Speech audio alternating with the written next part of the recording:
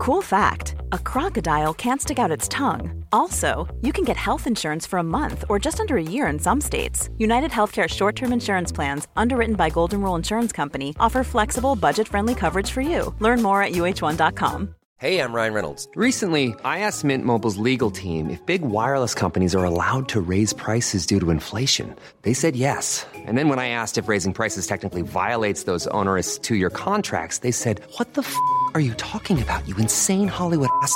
So to recap, we're cutting the price of Mint Unlimited from $30 a month to just $15 a month. Give it a try at mintmobile.com/switch. $45 up front for 3 months plus taxes and fees. Promo rate for new customers for limited time. Unlimited more than 40 gigabytes per month. Slows full terms at mintmobile.com.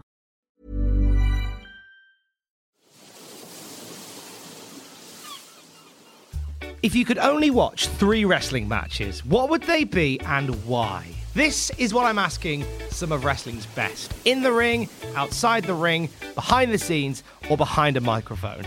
Hi, I'm Tom Campbell. Thank you for joining me on Cultaholic Island for another episode of Desert Island Graps.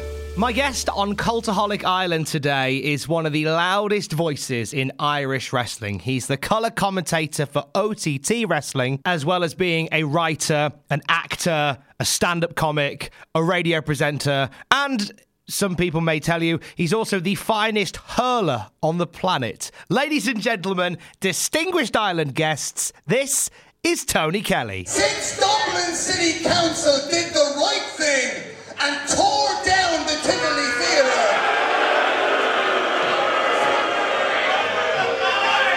OTT has truly become an all-Irish promotion, meaning that these Dublin shows have become fewer and further between. Thank God! Because every time I have to drive up the M9 from Waterford and spend time in this godforsaken place with you horrible people, I have to make sure I have a fresh tetanus injection, and I'm terrified of needles.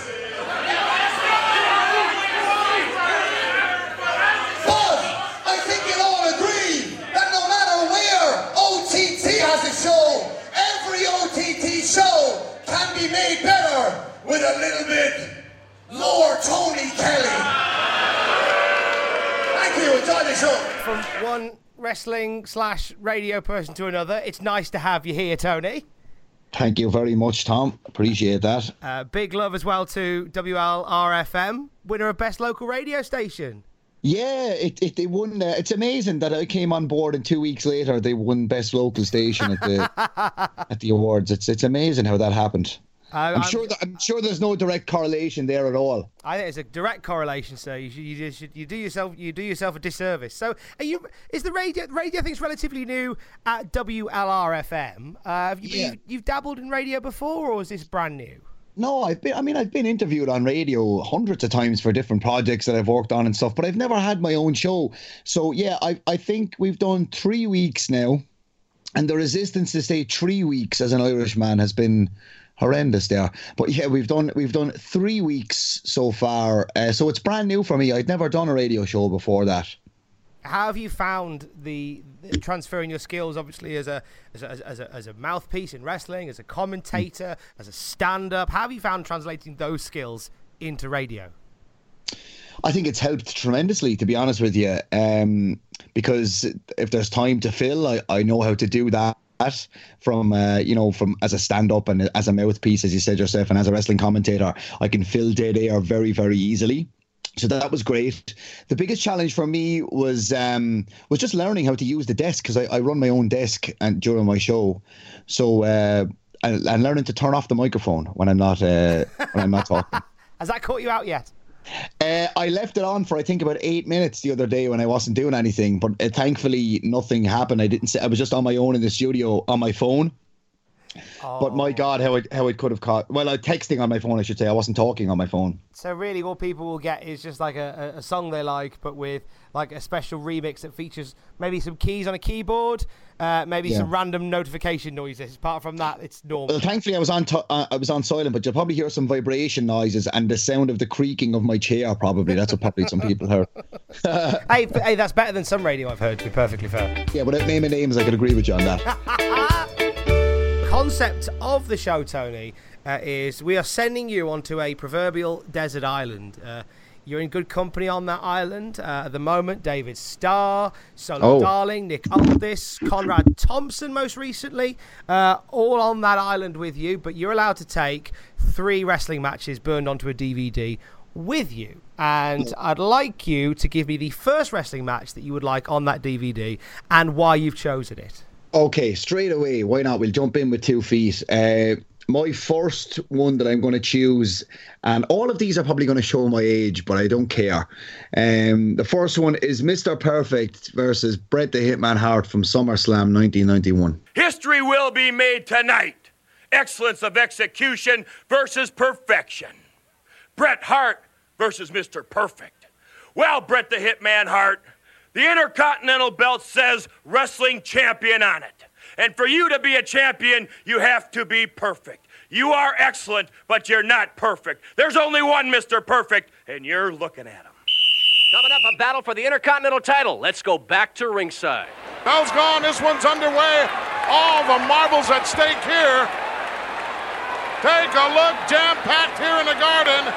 20,000 plus on hand, and who knows how many millions around the world watching SummerSlam 91. They're my 2 favourite wrestlers of all time. I can't split them. And even as a kid, they were my 2 favourites. Mr. Perfect, those vignettes, I don't know what it was about his gear I loved. Like, it was just one, it's just when you look back at it, it's kind of silly because all it was just a singlet and there was a little bit of colour changed at the back. But it was, to me, it was so cool. He had the big blonde hair. Everything he got hit with looked like it hurt him 10 times more than it hurt anybody else.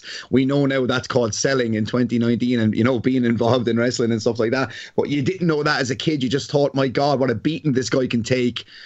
The perfect plex was so cool. And then on the flip side, you had Bret Hart, who had the sunglasses, he had the leather jacket, he wore pink, he had the sharpshooter, you know. And what I loved about Bret as well was that, as I said, like when I prefaced the match, everything seemed like it was a real sporting contest. Like he had a series of moves he would hit a guy with. He'd hit him with a backbreaker, a Russian leg sweep, he'd go to the middle rope, drop the elbow, and then he put the sharpshooter on you. So you felt like Bret had done his homework before he came out, you know what I mean? So, like, seeing my 2 favourites wrestle each other for my favourite title of all time as well, which is the Intercontinental title, was just huge for me back as a kid, and it still is as an adult.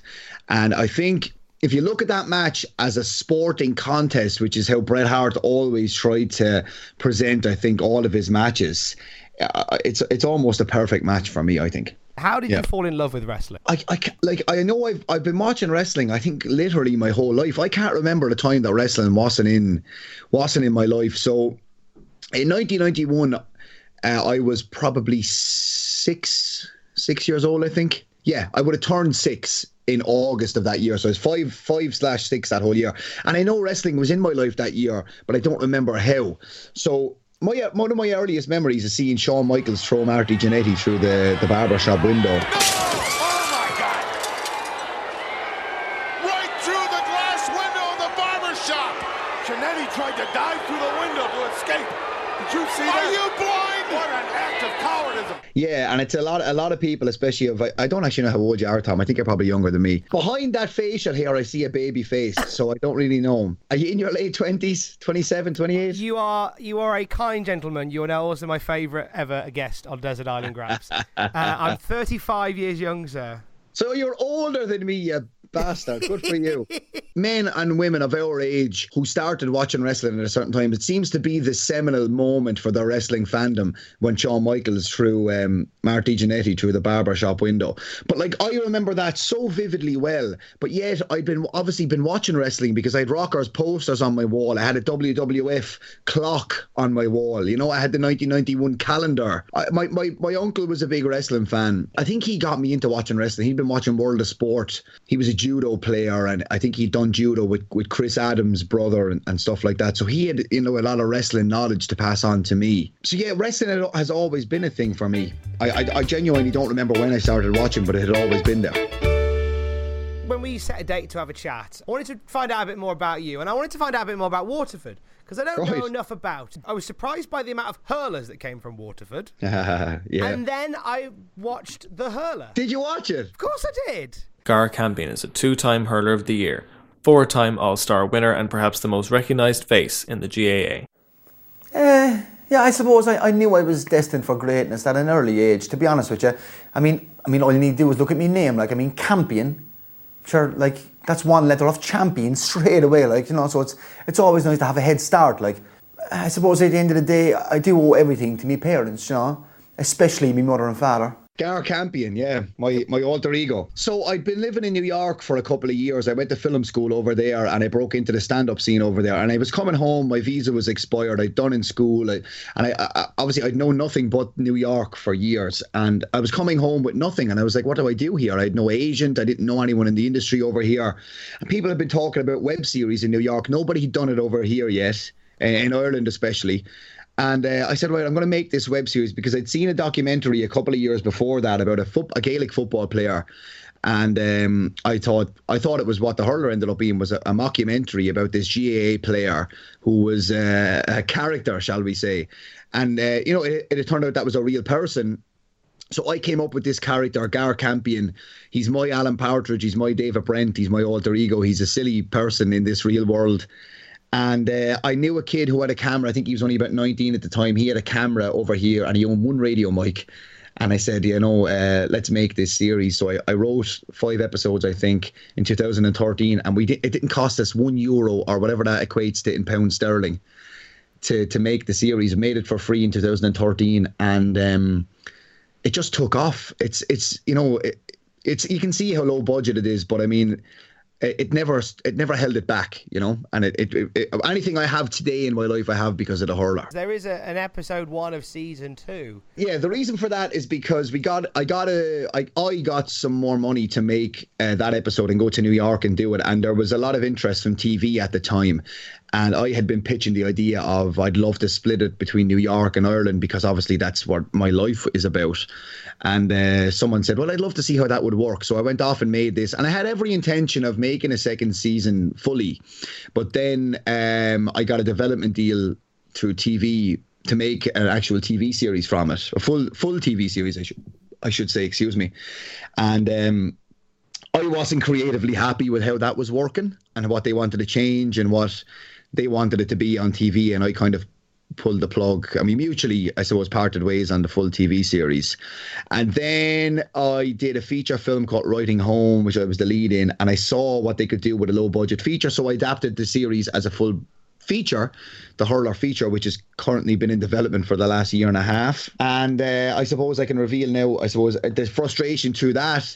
I kind of thought, well, how would it work because Gar himself is kind of like a 3-dimensional character. Like a lot of people who have watched the show have an affinity with Gar more than me. Very rightly compared him to sort of like an Alan Partridge-esque, David Brent-esque character, because it's one of these people who has this big bravado. You can kind of see there's a bit of sadness behind there as well.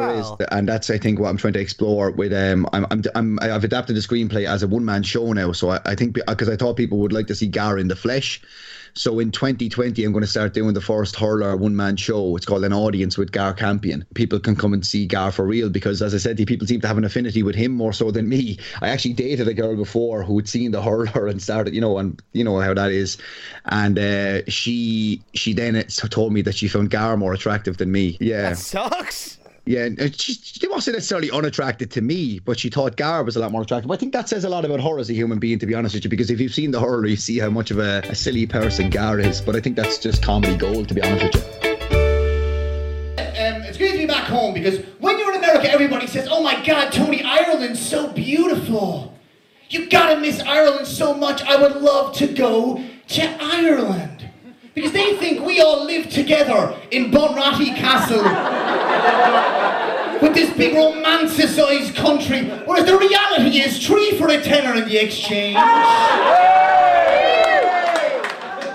And then down the the town, you might see a fight on the cobbles if you're lucky. And in for an abracadabra where some drunk fella go to, well, boy,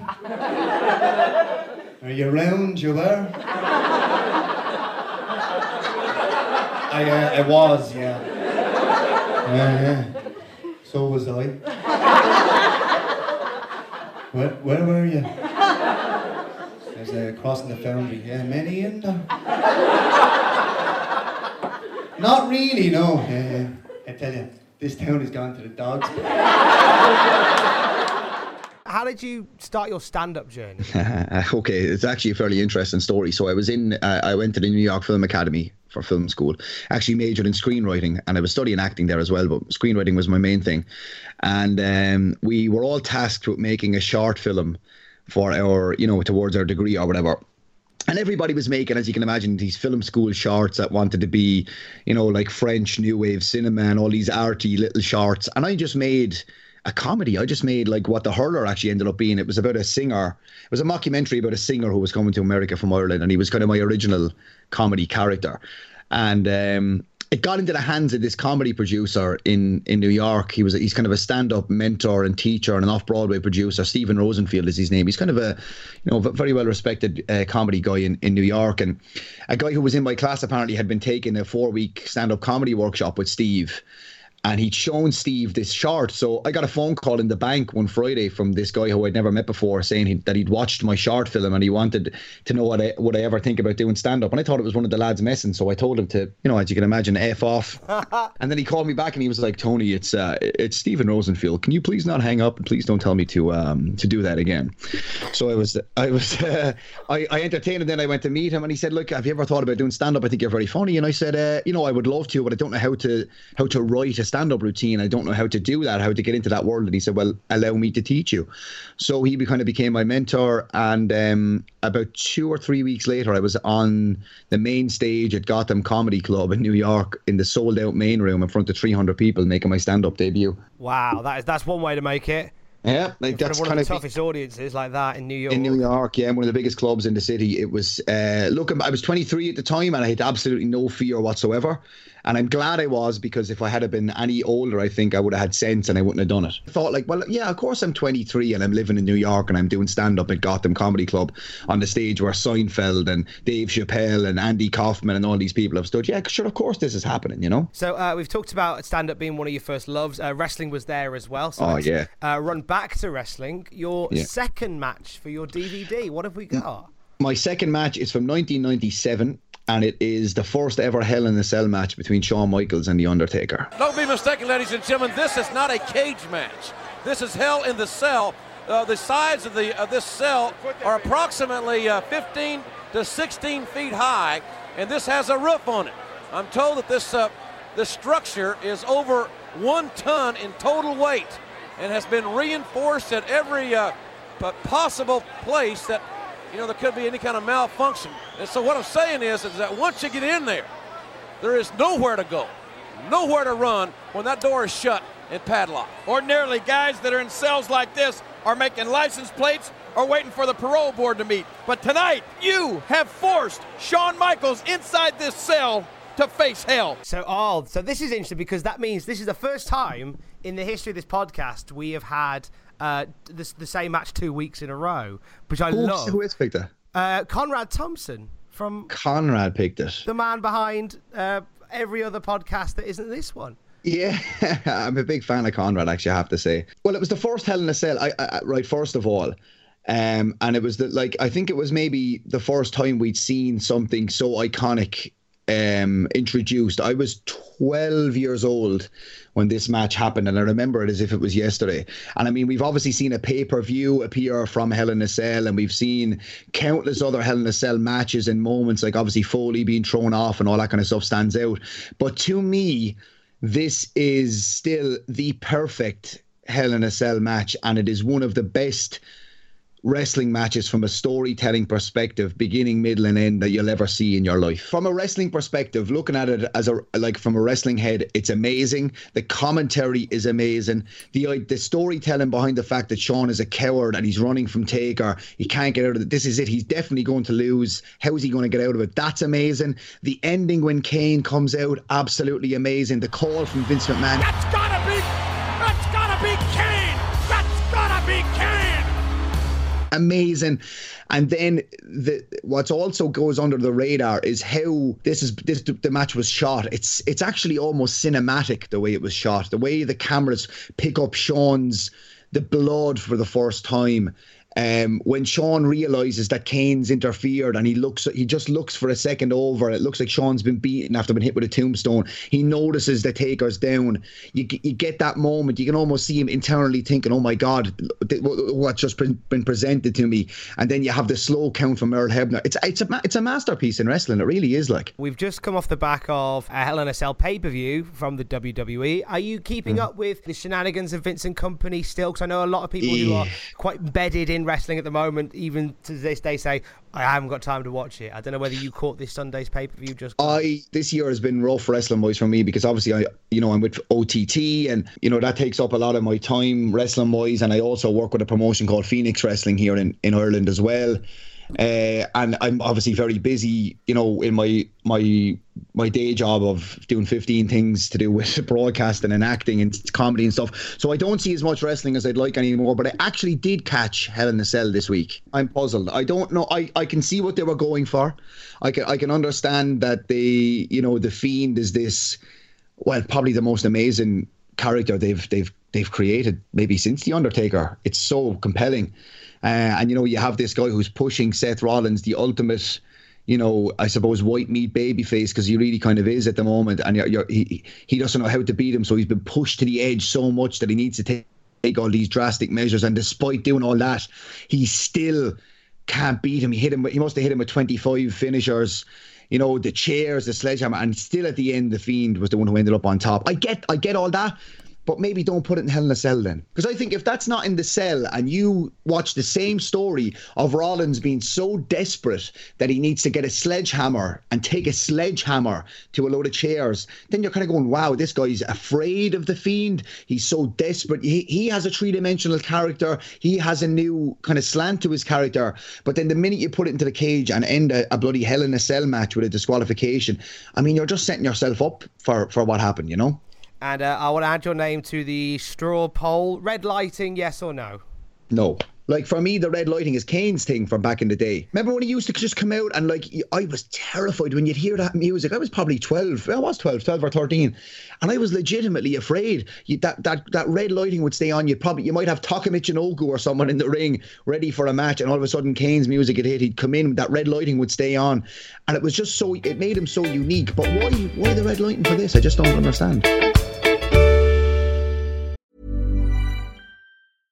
Hey, I'm Ryan Reynolds. At Mint Mobile, we like to do the opposite of what Big Wireless does. They charge you a lot, we charge you a little. So naturally, when they announced they'd be raising their prices due to inflation, we decided to deflate our prices due to not hating you. That's right. We're cutting the price of Mint Unlimited from $30 a month to just $15 a month. Give it a try at mintmobile.com/switch. $45 up front for 3 months plus taxes and fees. Promo rate for new customers for limited time. Unlimited more than 40 gigabytes per month slows. Full terms at mintmobile.com. One size fits all seemed like a good idea for clothes. Nice dress. It's a t-shirt. Until you tried it on. Same goes for your healthcare. That's why United Healthcare offers a variety of flexible, budget-friendly coverage for medical, vision, dental, and more. So whether you're between jobs, coming off a parent's plan, or even missed open enrollment, you can find the plan that fits you best. Find out more about United Healthcare coverage at UH1.com. That's UH1.com. Since 2013, Bombas has donated over 100 million socks, underwear, and T-shirts to those facing homelessness. If we counted those on air, this ad would last over 1,157 days. But if we counted the time it takes to make a donation possible, it would take just a few clicks. Because every time you make a purchase, Bombas donates an item to someone who needs it. Go to bombas.com/ACAST and use code ACAST for 20% off your first purchase. That's bombas.com/ACAST, code ACAST.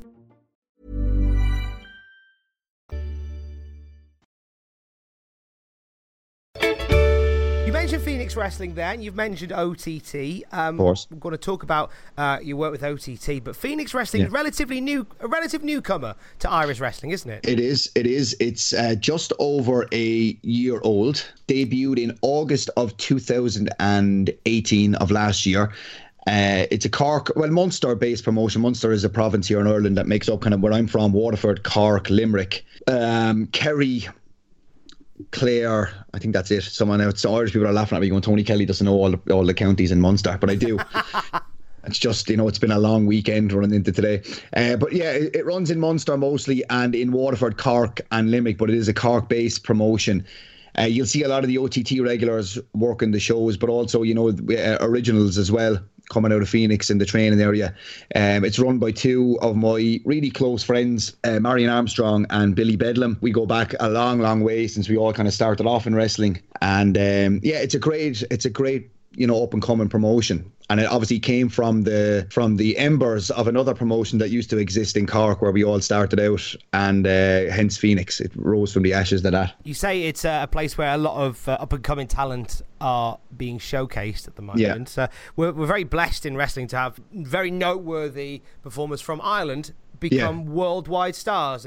Finlay, Sheamus, Finn Balor, Becky Lynch. Mm-hmm. 4 names that all got. Who should the world be watching in Phoenix? In Phoenix, Michael May. My charge in Phoenix is Michael May. I manage Michael. We do a thing called the Big Win Make Big Win Open Challenge, where Michael comes out, and basically it's an open challenge gimmick where I challenge anyone to come out and try and beat Michael, and he's as yet undefeated. Nobody's been able to beat him. He's the best young technical wrestler, not just in Ireland but in Europe right now for me. Any OTT fans will know him as half of the Only True Professionals with Liam Ryle, the tag team.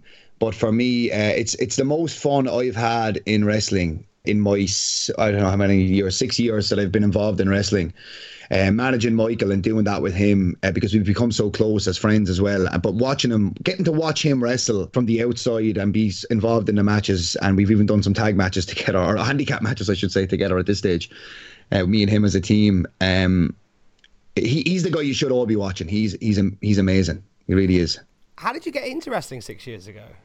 Okay, so I've obviously I actually was supposed to train to become a wrestler in 2005. I was the first ever student enrolled in Lance Storm School in 2005, and I got a bad football injury 3 weeks before I was due to leave to start training with Lance, and I couldn't go. So I had to put it off, and I kept playing football, and my body just broke down. In my 20s, my ankles went, my knees went, and then eventually my hip. So my body just didn't want me to fulfill my dream of becoming a wrestler. So I became a comedian instead, and an actor, obviously. But then from there, I was interested in maybe doing some creative work for WWE.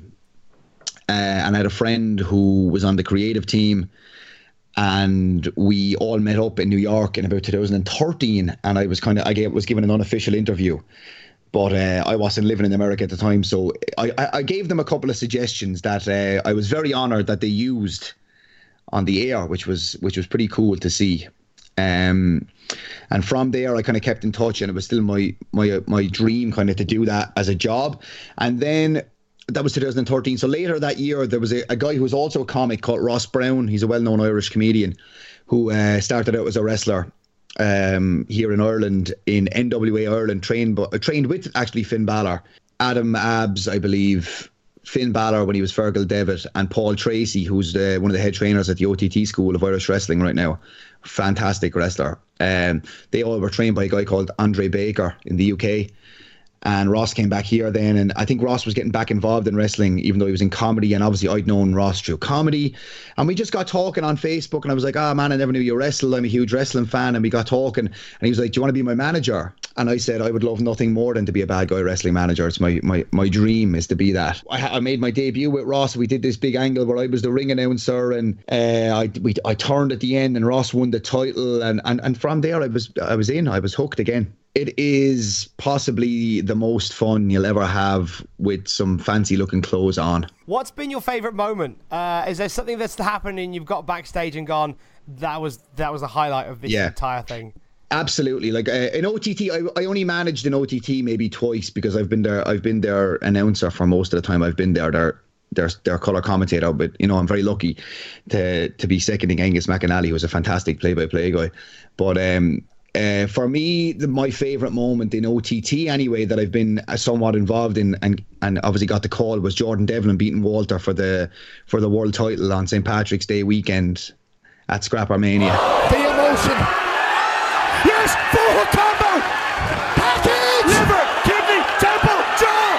Package pile driver. Pin that man. Yeah! Justice.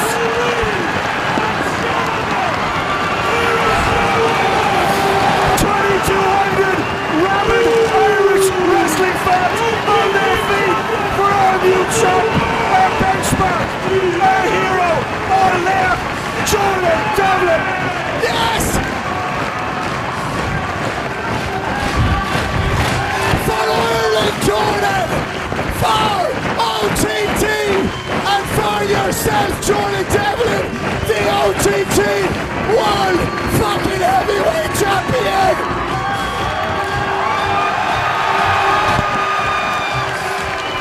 We did it! He did it! With pins and needles in my hand, with all the blood in my brain, and with tears in my eyes, Angus, Jordan Devlin is the OTT Heavyweight Champion again! We did it! I think me and Angus both being actors, we're lucky that we can drop into our characters and we can drop in, as they say, to the moments. And like once I put that sparkly jacket on, I'm Tony Kelly, bad guy wrestling announcer. I'm not Tony Kelly the person anymore. Straight away when the jacket goes on, I become that guy. And when we walk out of the curtain, I'm certainly all in. But for that match, I've never been more emotionally invested in a wrestling match in my life. And I remember Angus, I said to Angus, go to the ring, because everyone was running into the ring. We almost did like the WrestleMania 10 ending, where David Starr came out and in the Owen Hart role and watched on as Jordan was above everybody's heads, and I was alone on commentary. And to this day, I have no idea what I said. I have no idea whether I was Tony Kelly the person or Tony Kelly OTT commentator. And I remember in the National Stadium, where we're lucky to be again in a couple of weeks' time for the 5th anniversary show, we're almost in a crow's nest looking down over the venue. And I just walked out of the little booth and I sat in one of these chairs for about 5 minutes just gathering myself, because the emotion was so much. It was incredible to be a part of. For those who aren't familiar with OTT and they want to check it out for the first time, where's a good jumping off point? Well, sign up for OTT On Demand at OTTOnDemand.com. I would start, if you want to get into it now to lead up to the 5th anniversary, I would start last November when we had David Starr and Jordan Devlin against Timothy Thatcher and Walter.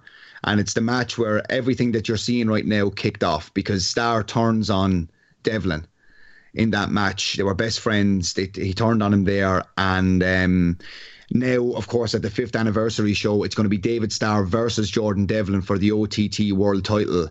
The story that's been told, actually going back to even when Jordan lost the title to Walter originally, the story that's been told over almost a 2-year period is something that I would challenge anybody from any promotion in history to show me a better story than OTT has told. And I mean that. And I'm not just saying that because... Okay. My Siri just took that Siri wants to challenge you for that. Siri just took up the challenge. Okay, I would forget about it, Siri. But I would honestly, if you haven't seen anything from OTT, the David Starr, Walter, Jordan Devlin story over the last I don't know, year and a half has been just something special. It was that 2-match series that Devlin and Walter had that blew so many people out of the water. Like I remember watching the first match they had when Walter beat Devlin, and not even being in Ireland, being sat on a train heading towards Birmingham, watching this match. And I might as well have been in the venue. The OTT crowd were phenomenal that night. And every part of you was pulling for Devlin, and then it didn't happen for him. But then the next time they met, it was just unreal. I want to go sort of straight into talking about OTT, because it's the 5th year of OTT coming up. It is. And as a fan, I adore watching everything that OTT puts out, because it is the true spirit of everything that everyone loves about wrestling. How did you come to get involved with OTT? Again, funny story and happenstance and serendipity and all that kind of stuff. I obviously had been involved in Irish wrestling, and when OTT kicked off, I wasn't in the Dublin scene at all, but I'd known some of the lads, and I'd come back again from a stint in the States. I was over there for about 3 months. I was hosting this thing on Broadway, and then I was in LA for some meetings and stuff, trying to make the Hurler movie happen. And I came back, and I had been asked to kind of contribute, do some video work and write some wrestling content for a sports website called balls.ie, which is probably the best name I've ever heard for a sports website. And they said to me, we'd love to see you interview somebody. And I went, well, if I'm going to interview somebody, let me interview like a wrestling personality. And they're like, yeah, but we want someone Irish. And I was like, who better than the session moth Martina to do that with? And I'd known Martina from the small Cork promotion that used to exist before Phoenix. And I contacted her and I was like, look, I know, would you be interested in me doing this? She was like, absolutely. And I just attended my first ever OTT show as a fan. I'd never been before. It was the one where Cody Rhodes and the Young Bucks were there. I think it was called Being the Elite in the National Stadium. A friend of mine bought me a ticket. I'd been back from New York about 2 days. I went to it. I was blown away. I couldn't believe this is what Irish wrestling had become from what I'd been involved in. I was blown away. And to see some guys who I'd known from back in those days now being on that stage and that much of a production, I have to be involved in this. So I interviewed Martina, and I then found out they had a deal with O'Neill's, who make the hurling gear here in Ireland, and the GAA gear. I was like, man, I have to write an article about the fact that OTT have gear made by O'Neill's, because the tie-in was amazing. And from there, then from interviewing Martina, I spoke to Joe Cabray, who everyone knows, of course, is the promoter of OTT and an absolute genius of a man. Really, really is someone like I just get blown away by every time, because of what he's done and what he can do and the stories he can tell and stuff. And Joe was like, thanks for writing the article, and maybe there was a possible team up that balls.ie could do with OTT, and I was happy to facilitate that. And I'd heard that their colour commentator who'd been there before had left, and I was like, look, if you're looking for a colour commentator, I'm looking for a way to get back involved with wrestling.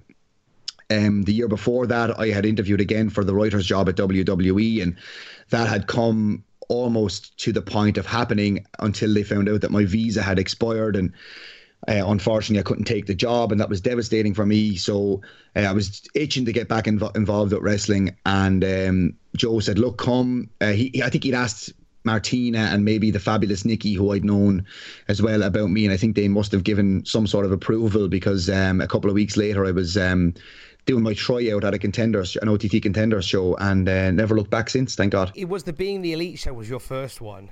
As a fan, yeah. As a fan.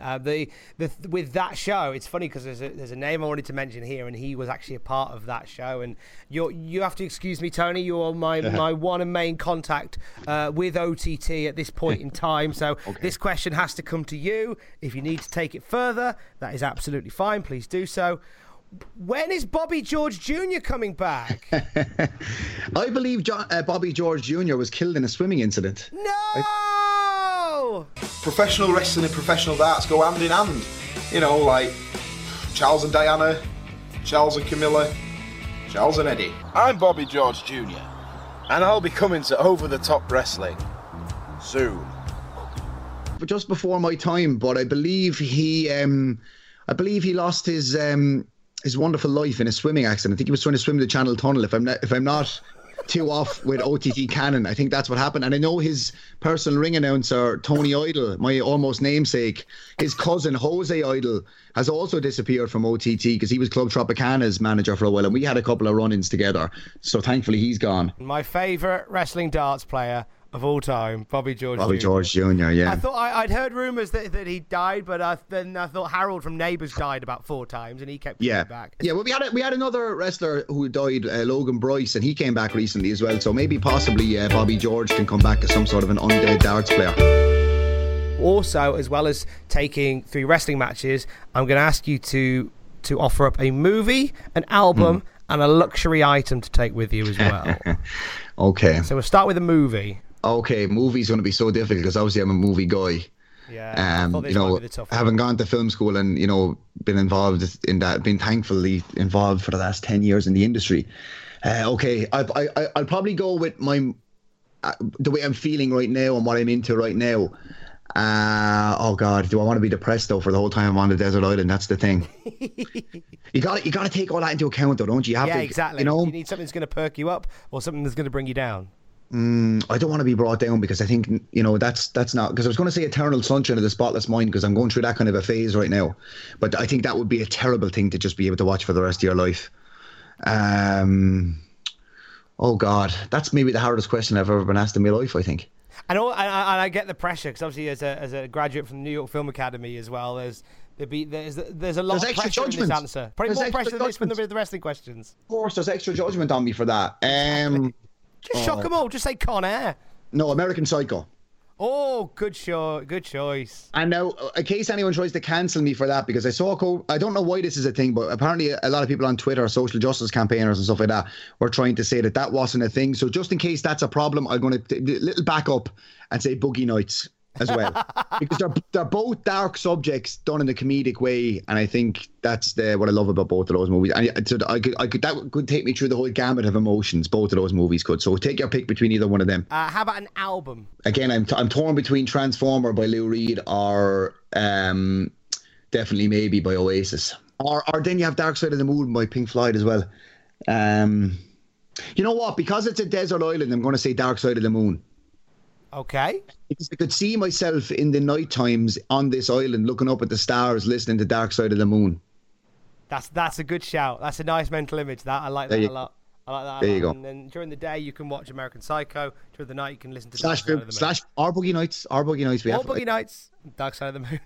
And a luxury item. What have you got, Tony? A luxury item. My guitar. See, now you don't need to bring Oasis because you can just play the Oasis. There you go. Perfect. I've done it. Finally, sir, your third and final match on your DVD. We've had a classic between Bret Hart and Mr. Perfect. We've had the as you would call it, the definitive Hell in a Cell match between Shawn Michaels and The Undertaker. What's your third match going to be? The 1992 Royal Rumble match. Oh, the whole thing, baby. The whole thing. WWF Superstars compete in the Royal Rumble for the undisputed WWF Championship, including Jake the Snake Roberts, the Barbarian, the Model Rick Martel, the Berserker, Rowdy Roddy Piper, Hacksaw Jim Duggan, Nasty Boy Sags, Repo Man, Sergeant Slaughter, alleged real-world champion Ric Flair, Hercules, Colonel Mustafa, the Macho Man Randy Savage, Skinner, the British Bulldog Davey Boy Smith, the $1 Million Man Ted DiBiase, Haku, Shawn Michaels, the Warlord, El Matador, Sid Justice, IRS, Nikolai Volkov, the Texas Tornado, Virgil, The Undertaker, the Big Boss Man, Greg the Hammer Valentine, Superfly Snuka, and the immortal Hulk Hogan. It's time to rumble! It's time for the Royal Rumble! I remember watching it in my grandmother's house with my uncle Billy and my dad Tommy. Billy obviously was a wrestling fan. My dad claims to not be, but yet buys into anything he ever watches.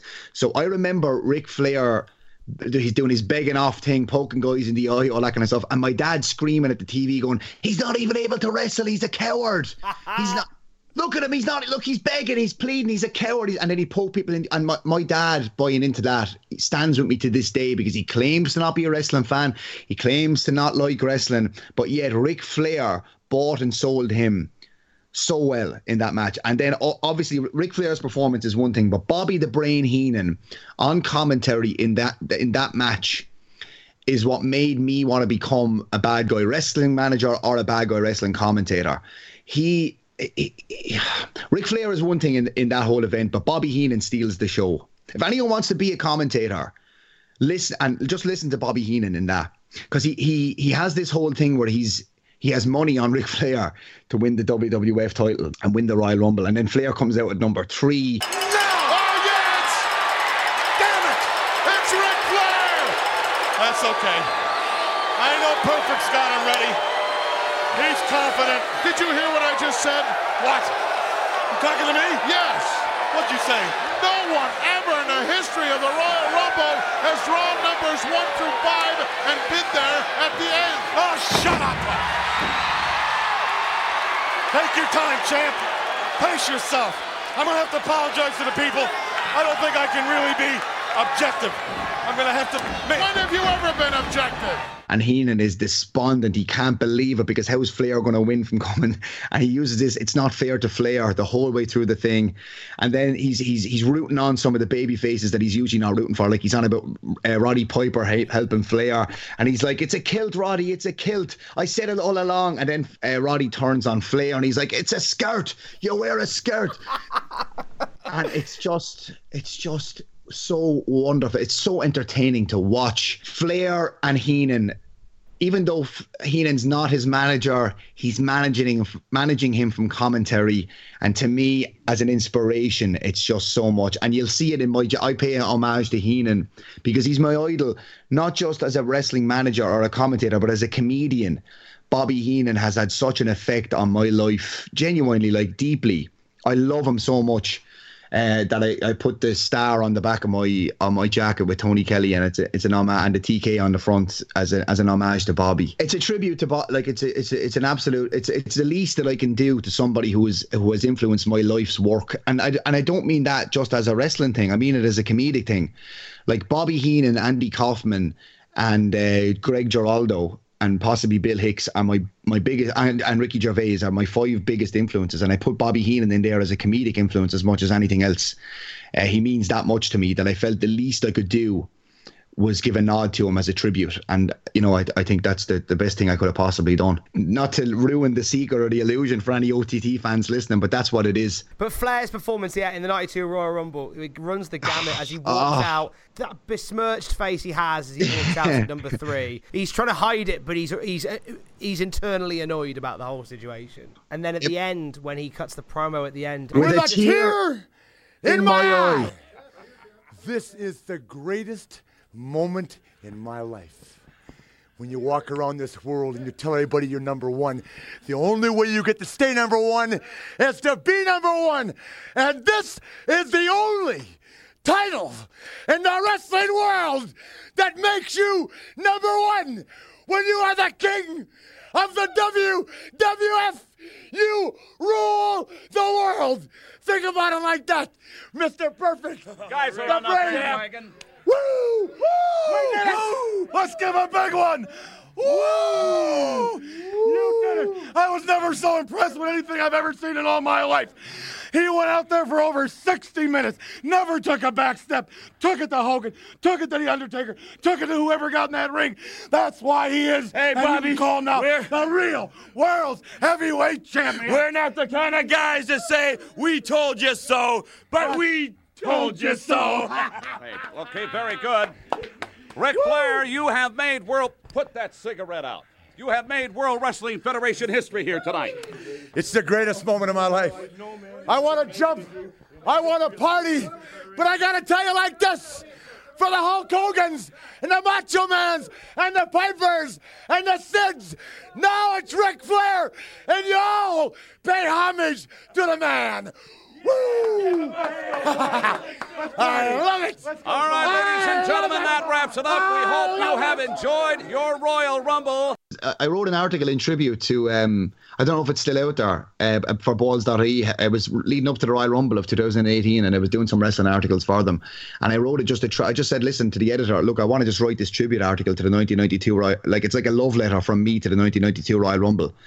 Because again from Heenan, to fair, but I ended it with a tear in my eye, because that's the line that stands out to me. He's got the WWF title in his hand. Perfect is standing behind him as his manager. Heenan is on the other side. They're kind of rubbing his shoulders. They're rubbing their hands. They've just achieved something. And you believed as a child. My dad believed, as a man who didn't watch wrestling, that was real, that they'd pulled off a con, that they'd done something. You believed. And that's what wrestling should be for me. You should believe always. Like, if anyone listens to this and thinks like, oh, Tony Kelly is actually kind of a nice guy. No, I'm not. Don't believe that. No. I'll still scowl at you from the ring or the ringside, because I'm not. I am what you see. Believe it, because it's true. Well, you've been a nice enough guy today. You haven't scowled at me enough. But mind you, it's only audio, so you can't see me. Exactly, you can't see me. And also, if I didn't come on here and be a nice guy and try and sell tickets for OTT's 5th anniversary in a couple of weeks' time, Joe Cabray would disown me, and I can't have Joe Cabray be mad at me because I'm afraid of him. There you go. This is your space now to plug stuff you've got coming up, where you want to send people, what you're doing. Go for it, sir. Well, my pleasure to be here. First of all, Tom, thanks very much for having me. If you want to follow me, I use Instagram mostly. I'm at It's Tony Kelly on Instagram. On Twitter, I use that for mostly wrestling stuff. I'm at This Is Tony Kelly on Twitter. Coming up, you can listen to my radio show on WLR. It's called Sound Out with Tony Kelly. Saturday 7 to 10. You can get it on WLR.com if you're not in Ireland, or the WLR app. I'm about to head to Budapest next week. I'm actually learning lines here at the moment. I'm about to do an episode of a new US drama series that I actually can't name for legal reasons, but it's a pretty big deal. I'm going there on Sunday to Budapest. But I think, seeing as it's a wrestling show, watch The Hurler on YouTube. Watch that. But definitely check out OTT, because look, this is a wrestling podcast, and wrestling fans is who I'm probably talking to. If you haven't seen OTT, OTTondemand.com.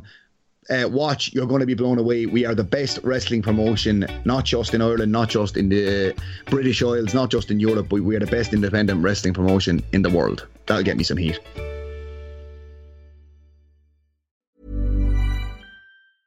Hey, it's Paige DeSorbo from Giggly Squad. High quality fashion without the price tag. Say hello to Quince. I'm snagging high-end essentials like cozy cashmere sweaters, sleek leather jackets, fine jewelry, and so much more. With Quince being 50 to 80% less than similar brands. And they partner with factories that prioritize safe, ethical, and responsible manufacturing. I love that. Luxury quality within reach. Go to quince.com/style to get free shipping and 365-day returns on your next order. Quince.com/style. Mom deserves the best, and there's no better place to shop for Mother's Day than Whole Foods Market. They're your destination for unbeatable savings, from premium gifts to show-stopping flowers and irresistible desserts. Start by saving 33% with Prime on all body care and candles. Then get a 15-stem bunch of tulips for just $9.99 each with Prime. Round out Mom's menu with festive rosé, irresistible berry chantilly cake, and more special treats. Come celebrate Mother's Day at Whole Foods Market. For all the wrestling headlines in just 10 minutes, search Cultaholic Wrestling News on Apple, Spotify, or wherever you get your podcasts from.